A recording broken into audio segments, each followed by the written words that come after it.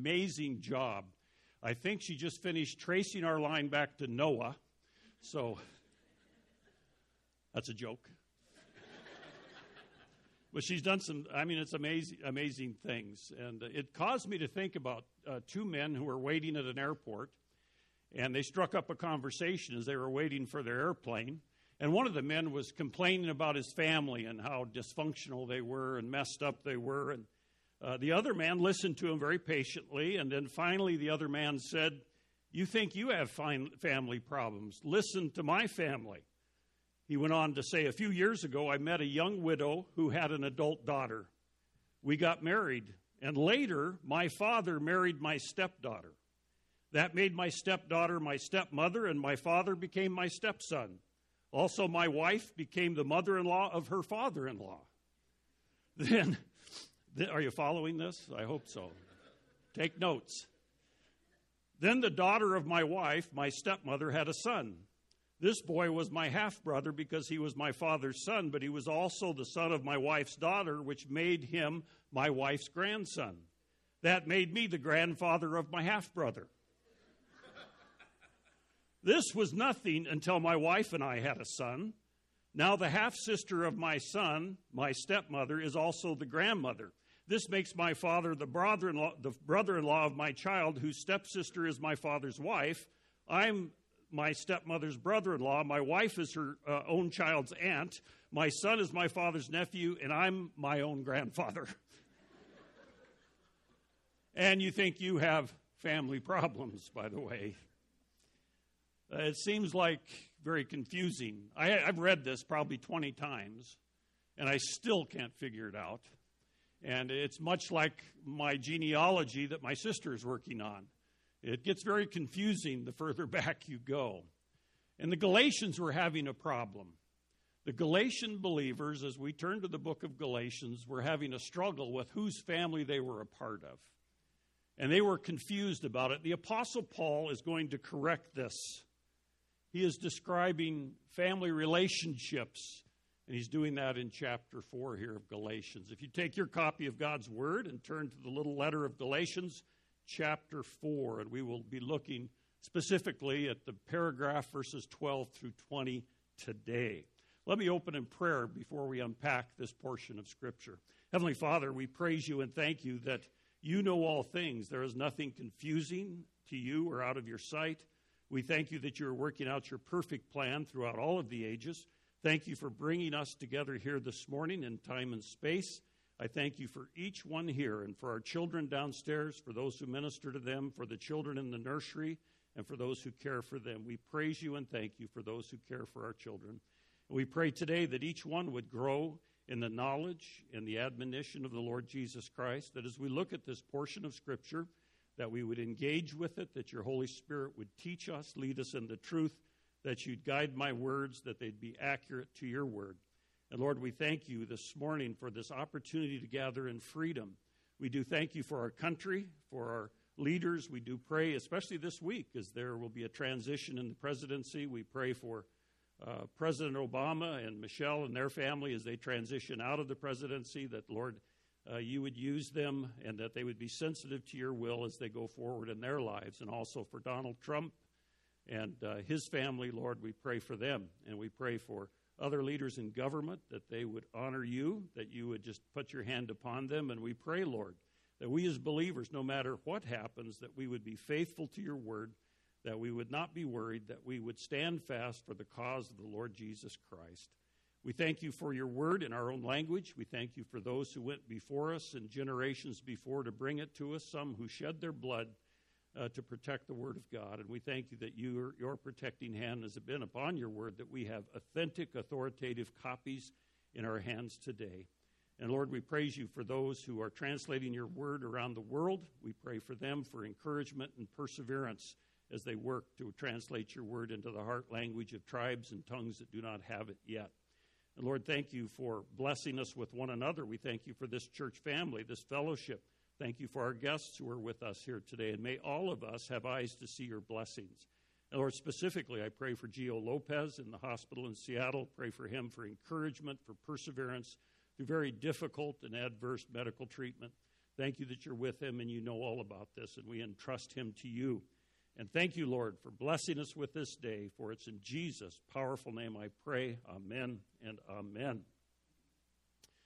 Well, this morning, if you're any confused about your own spiritual heritage, as that man was confused about his family, you need not have that confusion. If you know the Lord Jesus Christ as your Savior, he is very clear in his word what it means to be a child of God. In this passage, in the book of Galatians, actually, it answers the question, are we saved? In other words, do we have eternal life by believing or by achieving? Of course, the Galatians were being challenged in their belief in Jesus Christ in faith by grace alone, and they were going back to the Old Testament law. The Jewish false teachers were coming in and trying to tell them that, yes, it's okay to believe in Jesus, but you must also be circumcised. You must also adhere to the Mosaic law. And they were upsetting and untangling the things, or undoing the things that had been done before. The Galatian churches had fallen under the spell of these false teachers, and they were following the erroneous idea that salvation is faith plus works. And the Apostle Paul, seeing this doctrinal compromises, which what it was, is approached the issue as a scholar and also as an exhorter. In your bulletin on the back of the sermon notes is the chart again of Galatians. Thanks to Bruce Wilkinson and Kenneth Bowe, I've adapted it from their work. But you can see that Galatians is broken into three major sections, chapters 1 and 2. The Apostle Paul defends the gospel of grace alone. In chapters 3 and 4, gospel of grace is explained. It's the doctrinal or theological section of this letter. And then chapters 5 and 6, we will see the gospel of grace applied.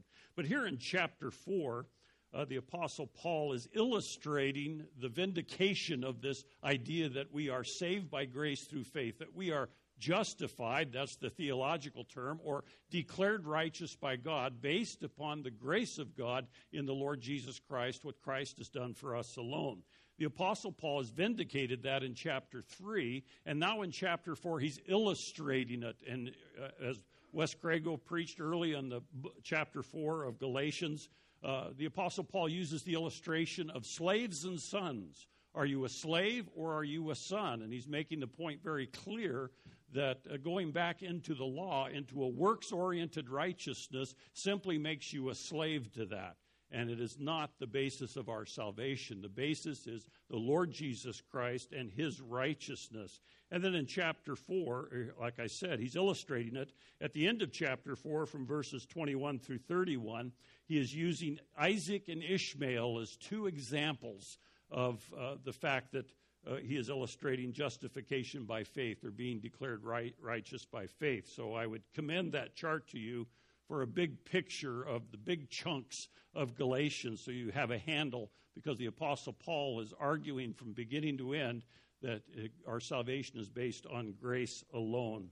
So far in our study, up to this point, we've considered the Apostle Paul as merely a scholar with massive intellectual capabilities.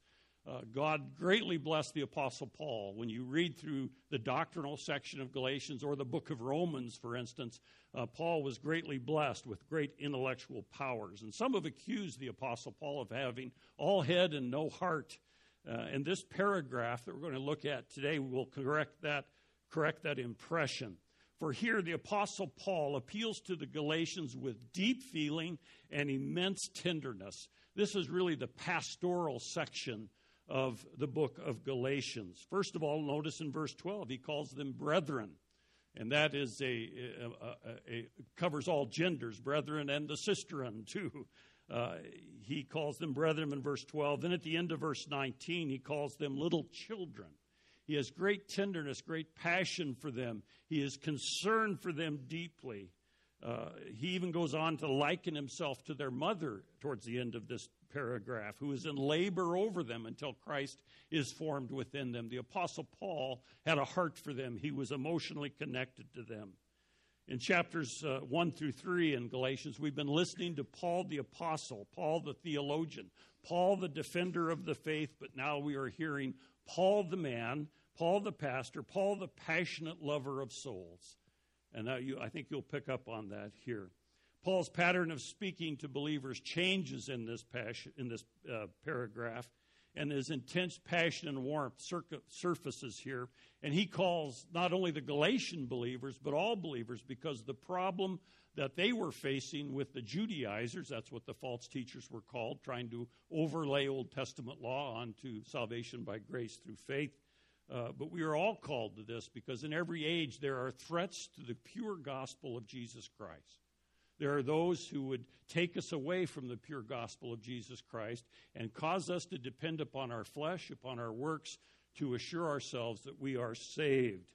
And the first one we find in verses 12 through 14, the Apostle Paul is crying out to them to live in freedom.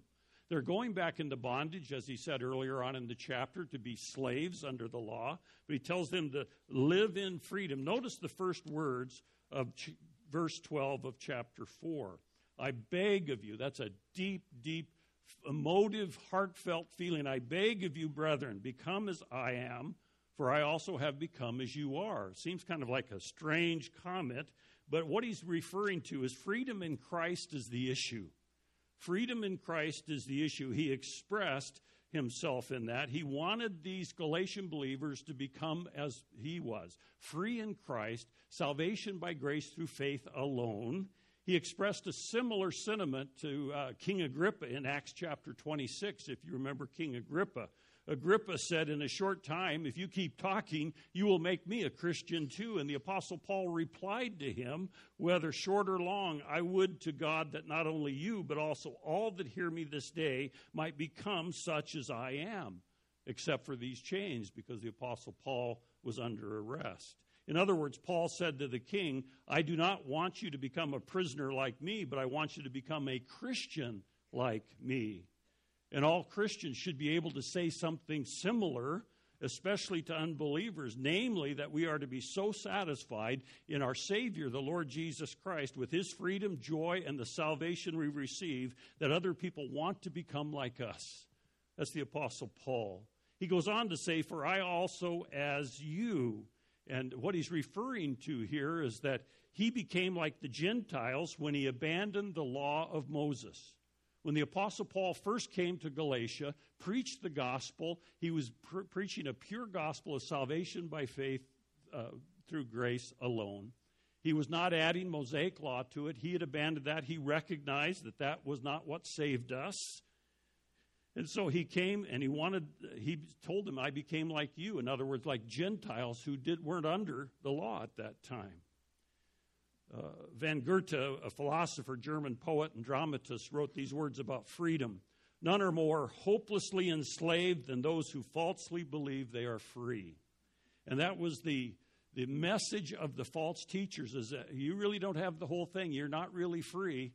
Yeah, I believe in Jesus, but you also have to be under the Mosaic law. And so the Apostle Paul is encouraging them. He's begging of them here in verse 12. And in verses 13 and 14, he's talking about the freedom that they had initially. And he uses contrast here in these verses between verses 13 and 16.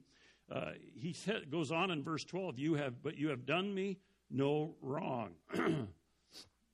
He says, you have done me no wrong, but you know that it was because of bodily illness that I preached the gospel to you the first time. You have done me no wrong. He's not taking it personally. Later we will see that the false teachers always gathered disciples unto themselves to build themselves up. The Apostle Paul is saying, no, this is not about me. This is about the Lord Jesus Christ, about his plan of salvation. And it's not about the Apostle Paul. And he reminds them of the freedom that captured them initially, the freedom of the gospel. He says, you know that it was because of bodily illness that I preached the gospel to you the first time. And that which was a trial to you in my bodily condition, you did not despise or loathe, but you received me as an angel of God, as Christ Jesus himself. Evidently, the Apostle Paul had some physical disfigurement, which was very apparent. And even in the midst of that, his suffering did not derail the proclamation of the gospel. It did not derail the reception on the Galatians' part of the gospel. The Apostle Paul does not reveal what kind of physical problem he had.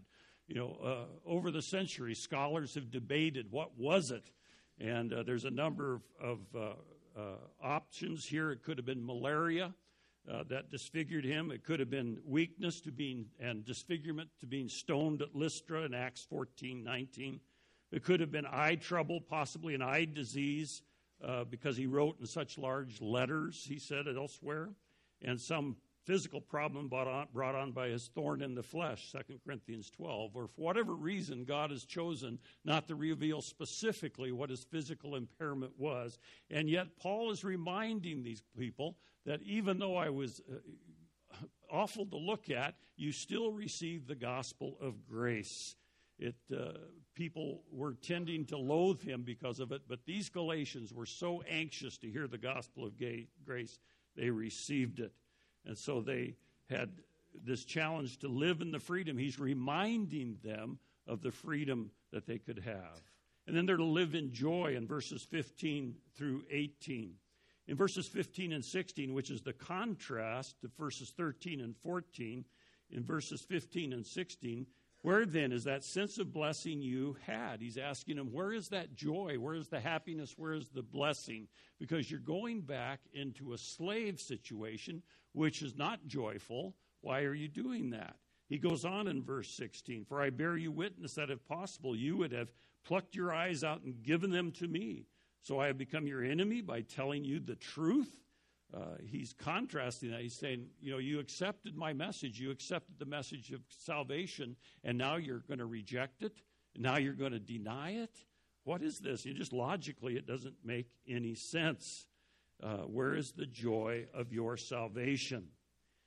In Italy, I understand, I've never been there, but I understand there are 4 partially finished sculptures on display. They were figures that the artist Michelangelo had begun. They were originally intended to be used on the tomb of Pope Julius. But midway through the project, he decided not to use them and ceased working on these blocks of marble. In fact, if you Google it, you can see some of these in the images there. In some of these blocks of marble, there's a hand already carved and sticking out of the block. There's a torso of a man here, a leg, a part of a head, but none of them are finished. Nearly everyone who sees these works senses the turmoil, the struggle embodied in these figures. It's though they are crying to break out and break free from the prison of the marble to become what they were intended to be. Author Theodore Roeder looked upon these 4 figures that Michelangelo called the captives, and he wrote these words. When I looked at these partial figures, they stirred up in me a deep longing to be completed, an ache to be set free from that which distorts and disguises, imprisons, and inhibits by humanness my wholeness. But as with those statues, I cannot liberate myself. For that I need the hand of another, unquote. Of course, the Apostle Paul would agree. You need the Lord Jesus Christ. You cannot liberate yourself from the bondage and the slavery of being under the law. And he asked them, has truth become your enemy, basically? Proverbs 27:6 says, faithful are the wounds of a friend, but deceitful are the kisses of an enemy. They were being swept away by these false teachers and eager to deny the doctrine that they knew, and the Apostle Paul was stepping in to exhort them. And there are those who would destroy our joy. In verses 17 and 18, they eagerly seek you. And he's speaking about the false teachers, not commendably, but they wish to shut you out so that you will seek them. The Apostle Paul is very astute in recognizing that the false teachers are gathering people unto themselves for their own ego, for their own agenda, and not for the cause of the Lord Jesus Christ. And so they are destroying the joy that a believer would have. In verse 17, Albert Barnes, a classic commentator on the New Testament, writes these: when false teachers have designs on a people, they begin to alienate their confidence and affections from their leaders, their teachers, their pastors. They can hope for no success until this is done, and hence the efforts of the errorists and of infidels and of scorners is to undermine the confidence of a people in ministry. And when this is done, there is little difficulty in drawing them over to their own purposes. So in verse 18, but it is good always to be eagerly sought in a commendable manner, and not only when I am present with you.